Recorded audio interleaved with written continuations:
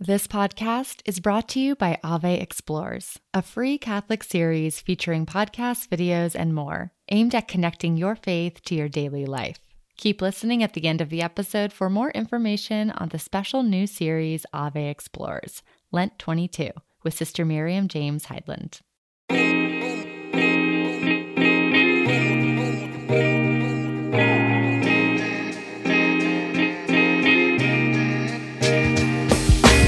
Hello and welcome to Jesuitical, a podcast by the young, hip, and lay editors of America Media. That lay part means we aren't Jesuits, but we work with them. Join us each week for a smart Catholic take on faith, culture, and the news, often over drinks. I'm Ashley McKinless, and I'm joined by Zach Davis. Great to be with you, Ashley. I'm feeling spry despite my my age. another year older. Yep, another year older. Celebrated my birthday this past weekend. So you're 29. Does that mean you're finally going to admit that you're in your late 20s and not your mid 20s? I've been claiming that I was still in my mid 20s. At age 28. Age 28.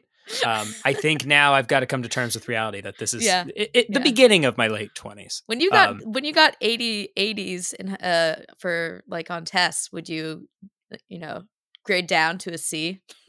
I'm not principled enough to be able to like say that I'm consistent. I think that I'm willing to fudge some numbers to benefit me, however it goes. Yeah. How was your birthday celebration? It was great. It was so good.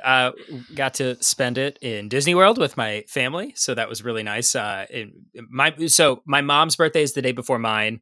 I'm on the 12th, Valentine's Day is the 14th, and then my wife's birthday is the 18th, and my stepmom's is the 15th. So it's like a big and this week. Is why you're the only person in the world who likes February. I Exactly. guess one of 4 people in the world who like February. Yeah. So it was a big, exciting week, but I'm feeling like my wallet's feeling a little lighter, certainly, after all the celebrations, because Disney World is magical, but they will take you for every dime you have. We've got a really fun show this week, don't we? We sure do. In Signs of the Times, we are talking to our colleague Kevin Clark about a lawsuit against Catholic humanitarian groups at the U.S.-Mexico border. Our guest is Gracie Morbitzer, the creator of The Modern Saints, and as one friend speaks to another, we talk about a different understanding of the will of God. Yeah, just to say a little bit more about our guest this week, Gracie and the Modern Saints. I've been a long time admirer of her and her work. She's a great Instagram follow. This is where she showcases her work, and what she's really trying to do is tap into this tradition of iconography in the church, with the art of depicting holy people, for prayer and contemplation, and kind of updating it for the modern world. So if you look through some of her art, they are a breath of fresh air because of how contemporary they look, right? I think she's doing some really interesting things, depicting saints with tattoos and blue jeans, listening to their iPods or their iPhones. So I think there's some really good stuff. And if you're able, you should try to pull up her work on your phone. Maybe not if you're driving, but if any other way, you should go to her website and try to follow along, because you're going to get more out of this conversation if you do that. Right. So we'll include the links to the saints that we talk about specifically, which includes, of course, St. Ignatius, but a few others too. So check that out. And we also got a great drink recommendation from Gracie. Yeah, she was committed to like having a saint themed drink. She gave us a couple of options, but we landed on the Archangel after. Yeah, I'm guessing Saint Michael. I just interpreted it as that. I suppose it could have been any of the archangels, but this drink would have I think could fight knocked Satan. Saint Michael off his. Yes, it was very strong. So the Archangel is like 3 parts gin, 1 part Aperol, and then some cucumber slices and a lemon twist. And anytime that your alcohol is cut with more alcohol, it's a super strong drink. And so be prepared. Hopefully for a spirited conversation. Yes. Hopefully we're still speaking in full sentences at the end of this. So cheers. Cheers. Now we have Signs of the Times, the part of our show where we sift through the Catholic news of the week so you don't have to. And this week we are talking with our colleague, Kevin Clark. He's the chief correspondent here at America Media. And this week you are reporting on some drama at the U.S.-Mexico border. Welcome to Jesuitical, Kevin. Thanks for having me, guys. And yeah, drama is the right word, I think. It's at the border. Kidding. There's plenty of drama at the border continuing. And also now in the Catholic world, some interfamilial familial drama. Wow, that's a tough word to say out loud. So your article is titled "Two Nuns Have a Message for Catholics Angry About Their Ministry to Immigrants We Don't Have Any Intention of Stopping." So can you introduce us to the two sides in this story, the political action group and the Catholics working at the border?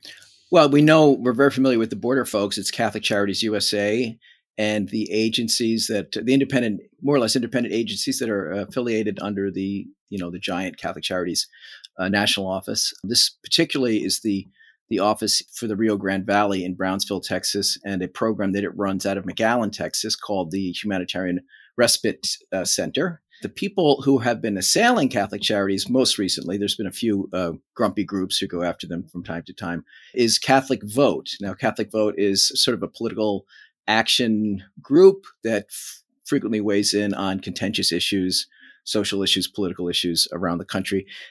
Last week, they decided they wanted to get access to any communication between a number of border bishops, Catholic Charities offices, and the Biden administration's Department of Human Services and Homeland Security. Their belief is that there's some their quasi-secretive plan to get people from Central America and South America into the United States, and that Catholic Charities, through its humanitarian outreach, is enabling this plan or encouraging undocumented migration from the South into the North. So they're accusing Catholic Charities of actually encouraging people to make this treacherous journey to the U.S. border. All these groups, they love to throw up a lot of mud and sort of create a cloud of confusion that other players can come in and really exploit. And what you hear frequently, if you go into these some of these YouTube rabbit holes where people are talking about Catholic Charities, a lot of commentators who are rabidly anti-immigrant or rabidly suspicious of the Catholic Church, talking about how Catholic Charities' efforts to assist people at the border. Now, remember, a lot of people are traveling hundreds, maybe thousands of miles to reach the border, often with small children. They're arriving without food, hungry, exhausted, filthy. And what Catholic Charities does at the border in a lot of its sort of way stations there is get people cleaned up, get them some food and some rest, and then help them move along. And now that's sort of the contention here, is that effort encouraging by facilitating migration, encouraging migration from the South. All right. And there are many who take it much further and basically accuse the church of human trafficking, even sexual trafficking, regarding their outreach at the border. I think obviously the church would say, and Sister Norma from Catholic Charities in Brownsville said, this is Matthew 25. This is what we're supposed to do. People are broken down on the roadside. We are stopping to help them and lift them up. And they liked Sister Norma and Sister Donna Markham, who is the CEO and president of Catholic Charities USA, whom I spoke with the other day. They emphasize that this is all completely legal. Catholic Charities is not doing anything without the collaboration or cooperation of the United States government, the Border Patrol, Department of Homeland Security. These are people who have legitimate asylum claims who are going to be who have to go through immigration court. So Catholic Charities is providing a public service through its efforts and assisting these asylum claimees to reach the cities where their sponsors are located and where their cases can be adjudicated further. Yeah, well, so in their kind of press release around this, Catholic Vote kind of asked this question, like, are they playing a role in the surge of illegal immigration? Are they paying for transportation, flights, buses, and other services? And then they, with government money, as if it would be a problem if they're using government money to do this work. So can you explain kind of the relationship between those two things? Like, is it weird for a Catholic ministry to take government money to do this sort of work? No, it's something that Catholic Charities and other humanitarian groups do all the time. They have the expertise in dealing with people who claim asylum. They have the expertise in dealing with refugee resettlement. They have the expertise. The government does not have an office that handles assistance to migrating people who have legitimate asylum claims and whose claims under international law have to be heard and have to be processed. Catholic Charities is stepping in where the government does not have the apparatus and providing the service, and then they are later reimbursed for what falls under services that the government will pay for. And that often means that, in effect, Catholic Charities is subsidizing the United States government, not that the United States government is paying Catholic Charities anything. These sisters are not getting rich over this work. It's strictly programmatic. The money comes in, the money goes out immediately. It's not like there's money accumulating anywhere. And in fact, Catholic Charities is fronting the money with your donations to assist these migrants. And why? Because, as Sister Donna told me, Matthew 25. It's a tough gospel to get around. It's pretty specific, and it's unforgiving to those who prove unforgiving to it, I guess. Now, I imagine that once the sort of eye of Sauron has been directed at Catholic Charity by the storm that's been caused by this news, what effect has that had on the work that they're doing on the ground at Catholic Charities? I mean, you talk about phone calls coming in, emails coming in. Well, once you create this, as you put it, the eye of Sauron, or this cloud of misinformation, it's very hard to dissipate. And really, if you can't get media to responsibly report on what's happening, it can persist for a long time. Theoretically, it could mean that donations to Catholic Charities could suffer. Certainly, their reputation could suffer, and their staff are being harassed, frankly, and threatened frequently. I've looked at some of these video commentators who just go out and stand in front of the office in McAllen and just harass people trying to do their work. And just create the most lurid conspiracies spinning going on about what the work is. The work is very straightforward. Hungry people arrive there. They're processed by the Border Patrol. The Border Patrol often delivers them directly to Catholic Charities, and Catholic Charities assist them with food, rest, clothing, sometimes with assistance to their next destination where their cases will be heard. There's nothing complicated about it. It's not a great conspiracy. But if you don't know what's going on and you're just standing there watching people come and go in Catholic Charities vans, it's easy to spin increasingly bizarre scenarios about that. And let's not kid ourselves. A lot of these are racist. They are simply unadulterated racism. Yeah, I was going to ask you, how new is this? Because the Catholic Church has been pretty consistent on its position towards immigration, since the First World War, at least, probably going back much further than that. So when is this new? Has there always been a kind of partisan split within the church in the U.S. over immigration, or is this something that we can kind of trace back to maybe the rise of Donald Trump, or what? Yes, to all of those things. Listen, I mean, in a lot of respects, there's nothing new here. This is what Catholics heard when they arrived in the mid 19th century from Ireland and Germany and elsewhere. The Know Nothing Party was, we're seeing a modern variant of the Know Nothing movement here. But from within the Catholic Church, that's the odd Know Nothings were not Catholic. This is where it gets weird. These are our co-religionists now who seem to have a massive case of amnesia about where their grandparents came from, or parents even. And a lot of the people coming across the border are fellow Catholics who are in desperate need, right? They're coming from Venezuela. They're coming from Haiti. They're coming from Honduras, El Salvador. They're coming from countries that are deeply economically and politically in distress right now. And that problem's not going to go away, which means this problem is not going to go away. People are going to continue to come, just as they've been coming here since 1848, because of similar circumstances around the world. When there's disorder, economic or political, people come to the United States, and they're coming now again in bigger numbers because we are once again seen as a respite, a place people can come to find work and escape the violence and economic oppression in their home countries. You had a chance to speak with Sister Norma and Sister Donna, who are, really running Catholic Charities at a national level and on the ground in McAllen. What do they want other Catholics to know? Maybe people listening to this show about how to understand this or how to respond to what's going on right now. Boy, I think they both mentioned Matthew 25, right? And I think I'll just say we can't escape the demands that are inherent in Matthew 25, right? And they're not very complicated. The political environment now is very stressed, and it's very skeptical. It's very conspiracy happy, friendly. But we, beyond all that, and whatever political party we belong to, we're still Christian, and we still have a very specific gospel mandate.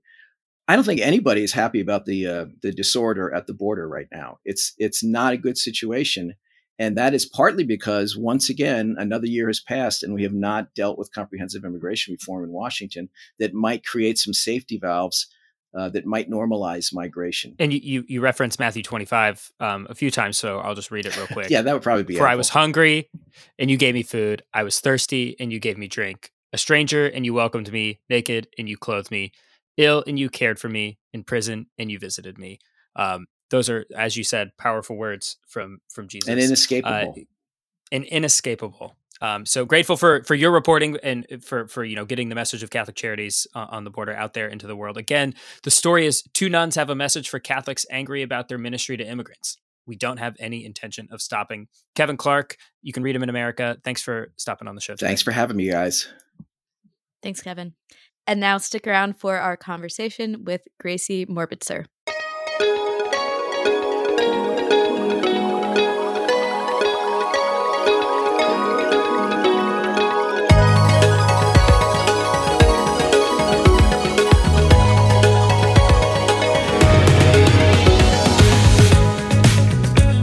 Joining us from Columbus, Ohio, is Gracie Morbitzer. Gracie is a painter and the creator of The Modern Saints. Welcome to Jesuitical, Gracie.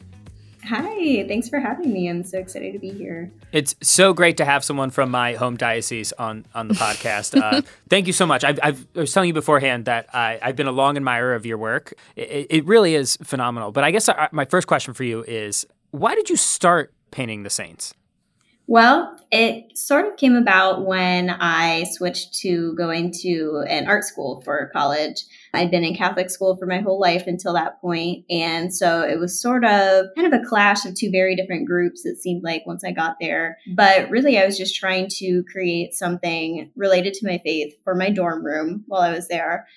And I just found some discarded pieces of wood. They looked like what icons had been painted on. So I figured that was the route that I would take. And I just searched for hours trying to think of what kind of style I'd like to paint them in. And eventually I just landed on Jesus just staying in a white t-shirt. And I really loved the way that it looked and the questions that it asked. And after that, I painted my patron saint, Genevieve, because I found another really interesting, discarded piece of wood. After that, pretty much all of my friends that I'd known in Catholic school needed their patron saint done, of course. So you were you were just painting things for friends after people saw them. Pretty much. Well, you mentioned there's kind of this clash, the world you experienced at before college, Catholic high schools, and then that was not the same community in college. Mm-hmm. So what were the backgrounds of your peers there, and how did they react to this art? Sure. So actually, most of the people that I knew, at least very closely, I was an RA as well. So I got to know a lot of people from different majors and ages. That is a special ministry in and of itself. It is. That's RA. for sure. Yeah. 24/7, always on duty. Right. So I got to know their backgrounds, and many of them, if not most of them, had really been hurt by people in the name of Christianity, or they had been hurt by their faith groups when they were growing up. And a lot of them were in a creative passion because they used that to express either the pain that they felt or the questions that they had. So that's why there seemed to be so many in one spot. But since that was what they were used to or all they had known, the paintings that I was doing, whenever they would see one that looked like them, and, that's the whole goal, is to have them look as close to just a normal person, regular 21st century person as possible. They would maybe have questions instead that they could ask me, or just be able to take a step back from what they'd been told and what they'd been taught years upon years, and maybe have a different perspective on what it was that they'd been learning. And so really having those people inspire the work that I created was also something that went the other way around in that sort of an encounter and helped inspire the work, and it went both ways. Could you just maybe define what is an icon in the practice of iconography? Because I know just enough to know that I basically know nothing, because to everyday Catholics, there are these things you see all the time, but there's a rich history and lots of norms and traditions that come along with them, right? Mm-hmm, definitely. So icons in general are separated from just religious paintings because of a lot of the tradition that goes along with them. For example, there's a certain type of paint that you use. You paint using layers. The backgrounds are usually gold, which represents heaven. You have to start by painting Jesus and then Mary, which is what I did accidentally, which is a fun fact. So that's pretty cool. But yeah, it's a very old tradition. And a lot of icons today don't keep the ancient Greek, but that's something that I continue to do on mine as well, since that's just another aspect of being traditional.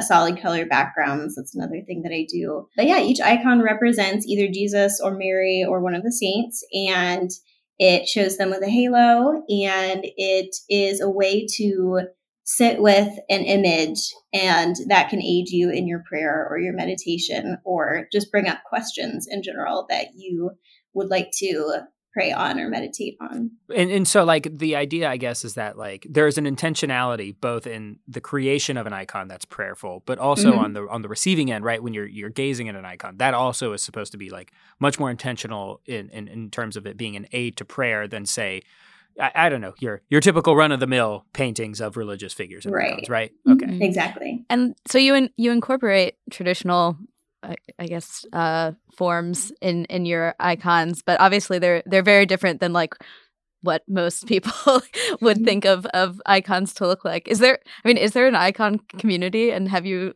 heard any feedback from people who like are like, whoa, this is way out there? Is it too avant-garde for the icon community? That's a good question. I usually get pretty split feedback. I would say that, well, most of it is positive. It is having people ask questions, which is what I think the most important part is. But at the same time, there are plenty of people who are just not used to seeing saints depicted in that way, or they think that it's somehow less holy to depict them in that way. Or honestly, their biases may just be getting in the way as well, and they didn't realize that certain saints were of certain ages or ethnicities, and they're just so stopped by that they aren't able to look deeper into what the icon means and what it might be asking. I mean, it sounds like you have, respect for the larger icon community, but obviously you're bringing something different that maybe is missing from those more traditional versions. So I'm wondering, what do you see the difference as, and how has that kind of enriched your experience of making these and praying with them? Sure. So a lot of ancient, or at least older, icons represented saints the way that the people who were making the icon looked, and that way they could connect to the saints easier. So, we see a lot of these saints as whitewashed older people because those were the type of people who were creating them. And they were living in Europe, and it was a lot easier for them to understand Jesus and the saints from that viewpoint. But with the continuation of portraying saints in that way, we've really lost a lot of the meaning and the idea of just the diversity of the church in general. We think of a lot of church fathers like Augustine as a white person. He definitely wasn't. And so that really affects the way that we perceive just people in general who have power, or people who, in general, who are good.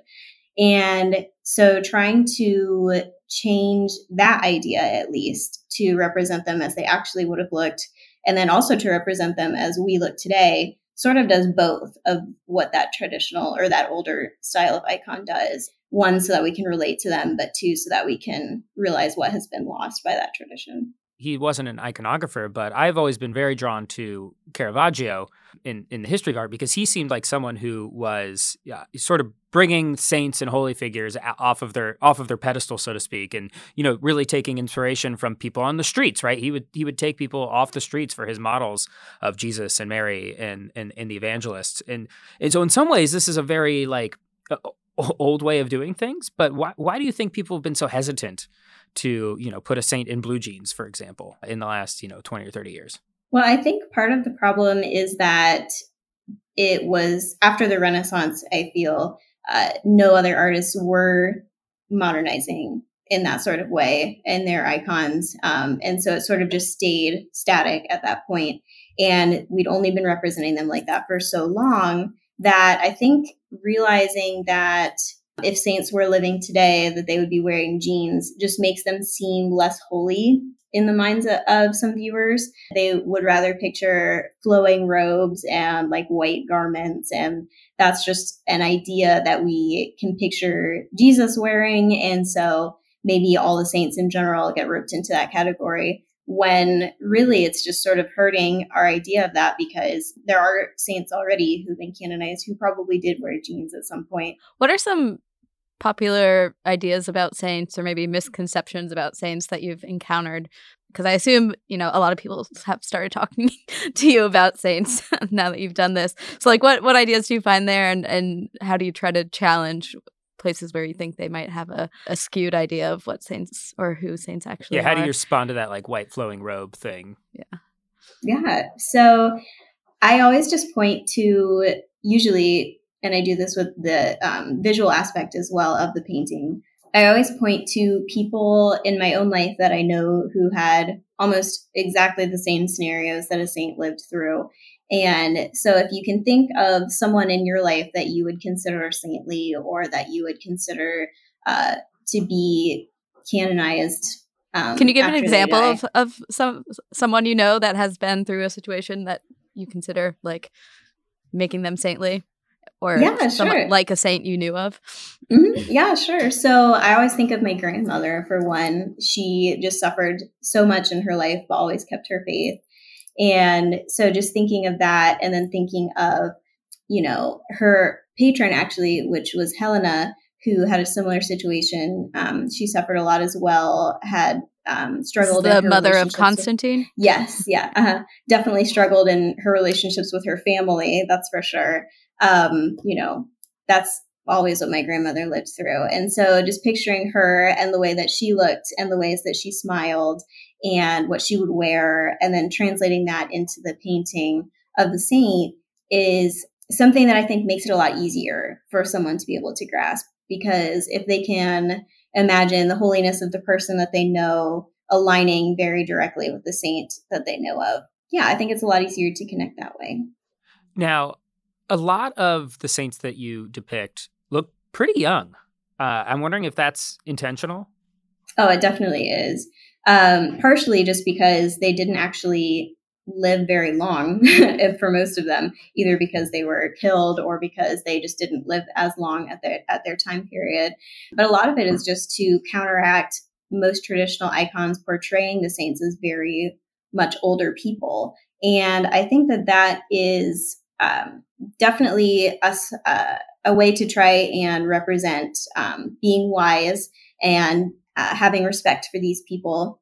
But at the same time, I think that only picturing the saints as older people really can cause younger people to think, well, I can just wait to try and be a saint for a long time, and I can just live the way that I am. That's my strategy. Right. I was thinking that, because in a way, I find your icons very challenging, because it is easier to like put saints on a pedestal and then use that as an excuse to explain why you are not yet a saint. But when you're looking at these icons and it's someone who looks like me and wearing like skinny jeans or whatever, it's like, all right, I'm gonna have to do this now. I'm waiting to get into holiness the same way I'm waiting to get into video games. Like once I'm retired, I'm gonna go deep into video games and holiness. It's a plan. To Ashley's point, though, like it is sort of a challenging thing to like be brought that close to the saints, right? Especially to think of them at like your friends, or maybe the people that you are going to college with at art school, and like the students that you're being an RA for. Like to be brought to them that close, it challenges people to see the saints in a new life. I think all the time about on this show, and we're going to ask you shortly, we always ask every guest if they could canonize one person, living or dead, fictional or real, who would it be and why? And their answers are just so thoughtful, and you can see people's brains just tick a little. And the act of thinking of someone as a saint, especially if it's someone they know personally, you can see the transformation happen. I'm wondering if in your own faith life, has this process of doing this yourself as you create this art, has that changed your own relationship to the saints? Oh, definitely. More than anything, I would say that it has changed my perception. I think one of the most powerful moments that I had was on a call with a youth ministry group, and I had them doing an activity to draw themselves as a saint, pictured with whatever talents or skills that they would use to get to that point. And there was an older man in the group who was a leader, and he had to pause for a really long time and ask questions because he just didn't even feel comfortable drawing the halo around his own face. And he just never had imagined that sort of an image of himself before. And even though he had always had a goal to be a saint, that was still just something that wasn't very concrete, I guess, in his mind to be able to see. And just thinking of that with the people that I know and with people that are just around me and living today in the current world, putting halos on them and thinking of them as saints as well is just equally empowering. And thinking of myself as one, aiming for that, that's just a very powerful experience that I don't think is to grasp. Yeah, for sure. We've run a couple stories out of America about this young man, Carlos Acutis. He's I think Italian. And he's like coined to be like the first millennial saint, like he's on his way. And it really resonates with people. Like people seem very excited about it. And it's weird as a young Catholic to like look at this teenager and be like, oh, like he may one day be a saint. So yeah, I think maybe there's a similar dynamic working with your icons. In addition to painting the icons, you give some like short biographical information and like reflection text. Can you explain the reasoning behind that? Oh, definitely. So every print or painting that I send out also comes with a biography about the saint. And I think that this is really important because it was hearing other people's stories and the stories of the saints that is what got me into saints in the first place. I just really don't think you're alone stories. in that, right? Right. And I just really love stories and storytelling and just people in general. And so that's the way that my faith is most accessible to me. And so the saints have just always been one of my interests because of that. So I think that especially when these icons are given as gifts or given to people who remind others of that saint, which happens a lot. I do get a lot of messages about that, which is, I think, really amazing, as well as when people message me and tell me that the saint that they're named after looks like them too. I've gotten that a lot, which is amazing. So when that happens and they're able to read the story about the saint as well as look at an image, I think the connection between the two happens a lot more easily. And just knowing that there was probably a saint who lived through everything that you lived through and are living through, and a saint who had a skill or a passion that you have, I think just makes us feel so much less alone in this journey and in just life in general.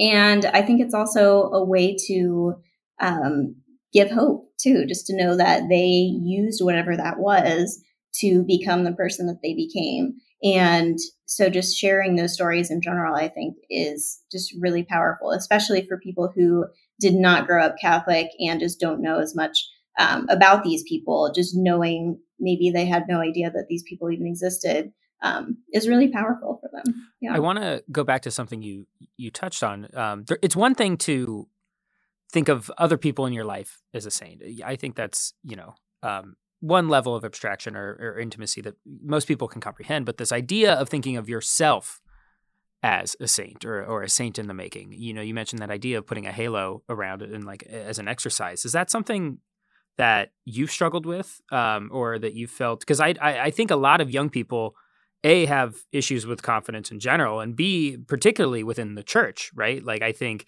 we tend to think that we're really bad at it, about doing religion, about we're bad at praying, we're good at sinning, we're bad at being holy. What has that process been like for you? So I went to really great schools when I was growing up. But I would say that a lot of the religious education that I had was very focused on just knowledge of salvation history as well as the Bible, and not as much about what to do with that in our lives. And so a lot of the messages that came through, I felt were more about what you were saying, that we're all kind of terrible and that we have a lot to ask forgiveness for. And really, when I stopped internalizing those messages in a way that wasn't meant to be what level it was meant to be, was really when I went to college and saw all these people who, even though they had been so beaten down or struggled through so many things or were told themselves that they weren't what Jesus wanted them to be or what God wanted them to be, just seeing the resilience that they had after that, or the faith that they maybe still had after that, or at least the hope that they held on to, I think is what really changed that narrative sort of for me, to realizing that the saints did that too. I mean, there were so many of them who maybe were excommunicated even for a little while. And that's like the most extreme way you can be told that you did it wrong, you know? And so just knowing that they held on to their faith because they realized that they were right. And later, obviously, the church realized that too. I think that's just so powerful because so many people I knew had been through that already or are still going through that. Not a great comfort that it sometimes takes a couple hundred years for the church to come around to it. Exactly.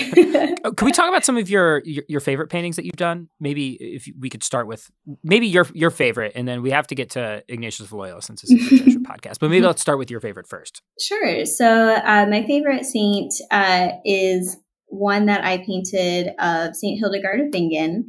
And this is because I didn't know about her actually until I did the research for the painting.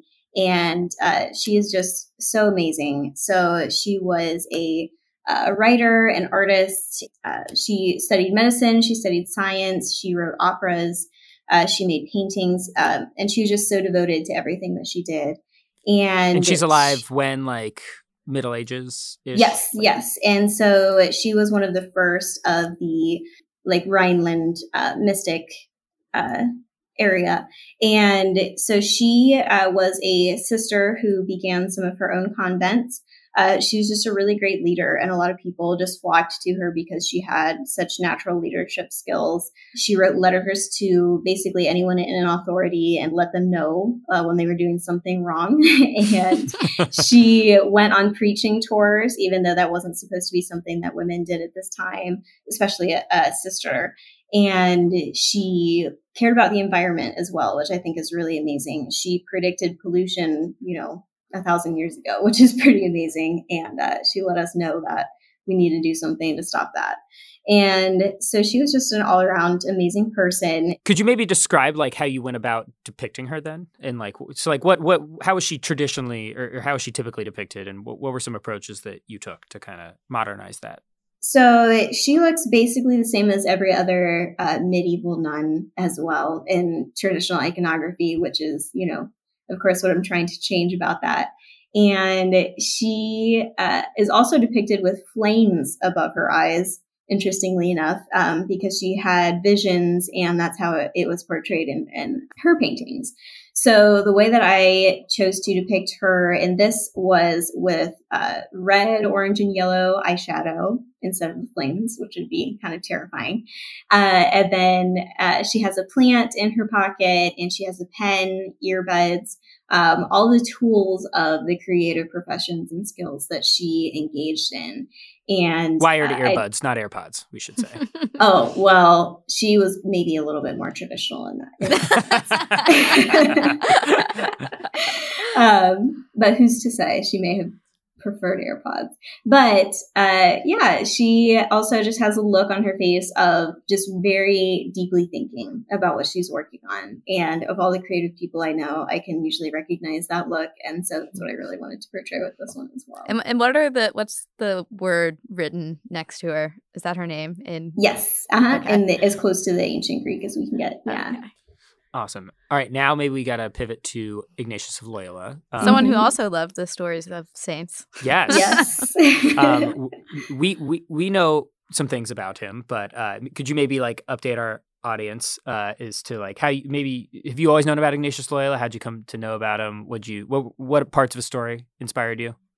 Sure. So I really just love the changes of heart that he has all throughout his life. They're just so dramatic and extreme. And I think that it's really like hopeful for people to look at that because he was very set on what he wanted to do many different times and changed his mind and just went all for it. Even if it meant having to go to school with like 10-year-olds for a while just to make up for that. And I think that that's just a great way for people to realize that they can do that with their lives too, if they realize that it's not what they want it to be or not how they want to get to being a saint. And so the way that I depicted his painting is his prison uniform. So he's in bright orange, and he's also studying. So he is learning and training to get into religious life in that stage of his life. He looks like he could be a little cocky too. As someone who is cocky a little bit, I recognize that look. Yes. In myself and other people. This actually does look like you. Like me? The hair. The shirt, hair. The red shirt. I'll take it. Yeah. I mean, I'm not upset about Pretending like you're reading some big tome. Yeah, that's true. Oh, yeah. Okay, we have to talk about the quiz, which I really, really loved. So you have a couple of questions that you can answer on your website that tells you who your perfect patron saint is. So what inspired this?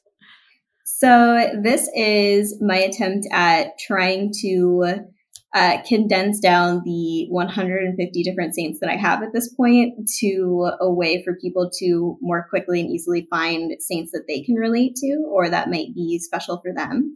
And just having quick facts and questions about them can help you just realize too in general that there are saints like you and who have the same personality traits and leadership skills, and even just to learn about some new saints too, if there are some that you haven't heard of before.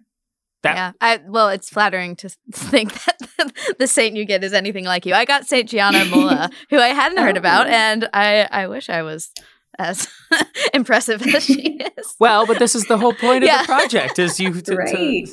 you have similar gifts and talents. Yeah. And I'm not a doctor though. Not yet. Yes. I got Saint Mary MacKillop, who I was someone who I'd heard of, but I did not know much about. And we've got some near and dear friends in Australia, so I think they will be pleased to learn that I will be embarking on a path of learning about and growing in devotion to Saint Mary MacKillop. So I was excited about that. Who did you get when you took this quiz? That I'm assuming you wrote. So I guess. I did. So I don't know. I think I would honestly get Luke just because of his humanity in his writing and his creative skills as well. And his feast day is the day before my birthday. So I just think that means something as well. Yeah, it certainly means you can extend a party. Yeah. Right. That's for sure. Than it should be. We have come to the point where we want to ask you that question that we referenced earlier. If you could canonize one person, living or dead, Catholic or not, depicted or not, who would it be and why? Well, I think that I would have to pick my mom. I literally don't know anyone who is more selfless than her or who just cares about other people just so incredibly much and always knows exactly what to do to take care of people. And she just really knows what love means. And she really knows what it means to take care of the earth as well and to take care of creatures. And that just means so much to me and to everyone who knows her. She's changed so much and I don't think she even knows it. Awesome. Gracie, thanks so much for coming on the podcast. We should have you this is a small business that you run and operate. So could you tell people how they can order some of your work, engage with it and where to do that? Sure. So I have a website, which is themodernsaints.com. That's where the quiz is, but you can also order prints and prayer cards and a few other fun things off of there. And then that site also has biographies that I've written about each of the saints as well that you can read regardless. So even if you're just going to find more information about certain saints, all of that is there. And then I also have an Instagram page, which is at The Modern Saints by Gracie with underscores between each word. And that has a lot of fun things on it. coming up in March, we're doing Saint Madness brackets to vote for your favorite saints. So love it. Awesome. Well, I'm riding St. Mary MacKillop to the championship. Gracie, thank you so much. And hopefully next time we can have this very strong drink in the Columbus area sometime together. Yeah, definitely. Thank you so much for having me on. Awesome. Thank Thanks, you. Gracie. Bye.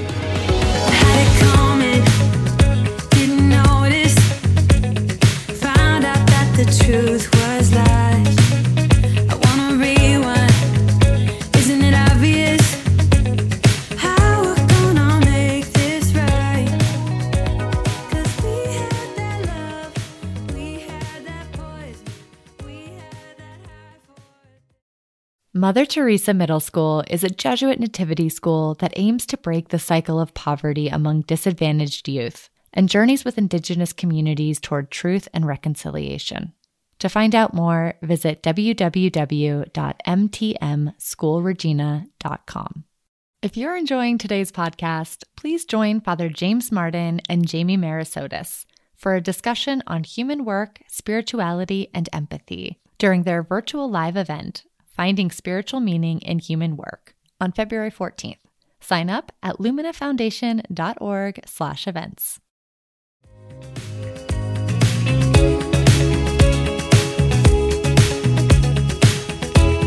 And now it's time for some housekeeping. What do we have this week, Zach? Well, we did something we don't do very often, Ashley, which is write. Once we started podcasting, writing has really fallen way off. It's just, I don't know. My fingers don't work anymore. They can't type. But to celebrate 5 years of doing this podcast together, we were asked to reflect on some lessons that we've learned in the March issue of America Magazine. And we did. We came up with 15 of them. Yes, we went back through our catalog of over 200 interviews and tried to pull out lessons around different areas like social justice or politics or prayer. And it was really a joy to do, just like look back at all the amazing people that we've talked to over the past 5 years and re-listen to those conversations and just to see the diversity of voices. Not everyone's Catholic. People are coming from all different stages of life. So it really just made me grateful that we've been able to do this ministry as part of our job. Yeah, I mean, honestly, I'm sure it's no surprise to people listening to this, but the people we bring on this podcast are way smarter and way holier than you and I. And so to be able to like tap back into that wisdom and just kind of like, okay, here's 15 things we learned about the church and the modern world through 5 years of podcasting. There's obviously been over 200 things that we've learned, but we tried to distill it into 15 to make it more manageable. So we're going to link to that essay in our show notes. But if you could read it, maybe send it to your parents or grandparents that don't know how to podcast and be like, this is the thing that keeps me connected. Yes. So check that out. We also want to say thank you to our new patrons this week, Don Zazada and Amy Overby. Thank you so much for joining this community. Your support means so much to us, and we couldn't do the show without you. And if you would like to join Don and Amy, you can head over to patreon.com/AmericaMedia to become a part of that community, which gets you access to bonus episodes of Jesuitical, special messages from Zach and I, early access to things like our pilgrimage to Italy. So we're grateful to everyone who supports us, and we hope more of you will. And if you sign up to support us on Patreon before the 21st, so depending on when you're listening to this, that is in the future, you're going to be entered into a raffle to get a signed copy of Father James Martin's latest book, Learning to Pray, which is just out in paperback. And we have an in with the author. And so we were able to get our hands on a number of copies that he's graciously agreed to sign for us and our supporters. So if you want to be involved in that drawing, just log on to patreon.com/AmericaMedia and you can sign up to support us there. And now it's time for As One Friend Speaks to Another, the part of our show where we talk about where we're finding God in our lives. And I'm up this week. So my inspiration comes from a mass I went to a couple weeks ago, where the pastor quoted from the book "He Leadeth Me" by Walter Chiswick. This was a Jesuit who ministered in the Soviet Union and ended up being sent to labor camps in Siberia for many years before returning to the U.S. Were you at a Jesuit parish, or are the Jesuits just following you?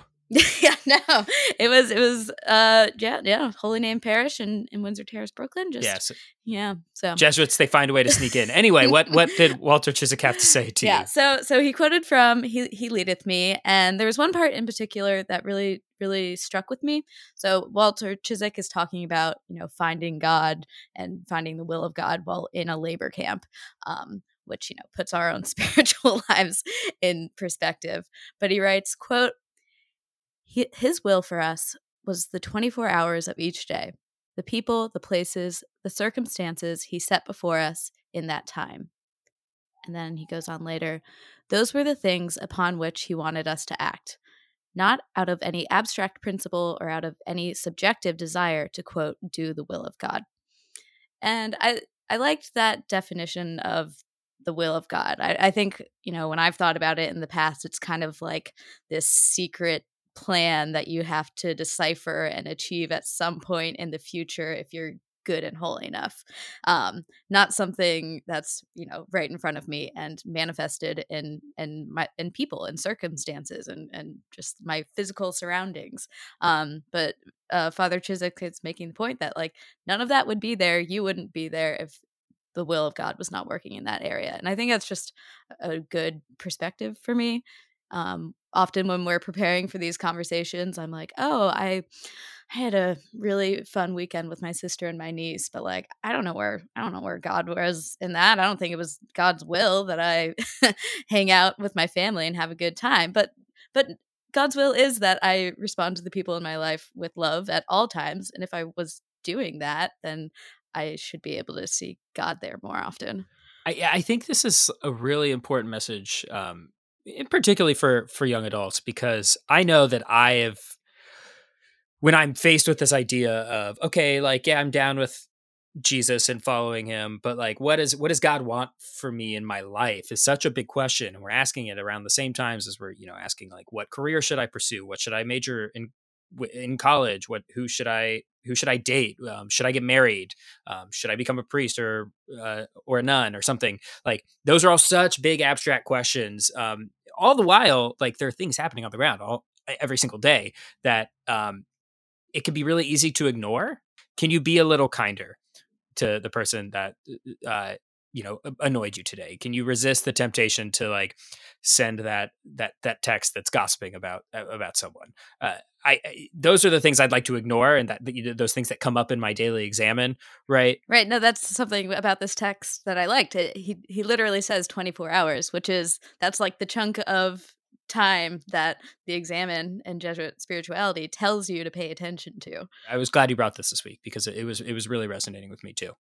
Yeah. So listeners, this is yet another recommendation to do the examine, because I personally need to be told and retold that it can be an extremely fruitful spiritual practice. Even if you don't want to do the examine every day, I don't know, just see what it does to your being in the present when you think about the people and the places around you as being the will of God. It is the will of God for you to read these credits and get us out of here.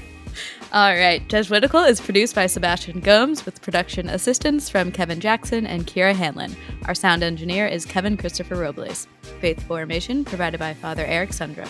You can follow us on Twitter at Jesuitical Show. You can find us on Facebook at facebook.com/groups/Jesuitical. Please subscribe to us wherever you get your favorite podcasts. And if you're on Apple or Spotify, leave us a review. Jesuitical is recorded in the William J. Loschert Studio at America Media in New York City. For America Media, I'm Ashley McKinless with Zach Davis. We'll see you next week.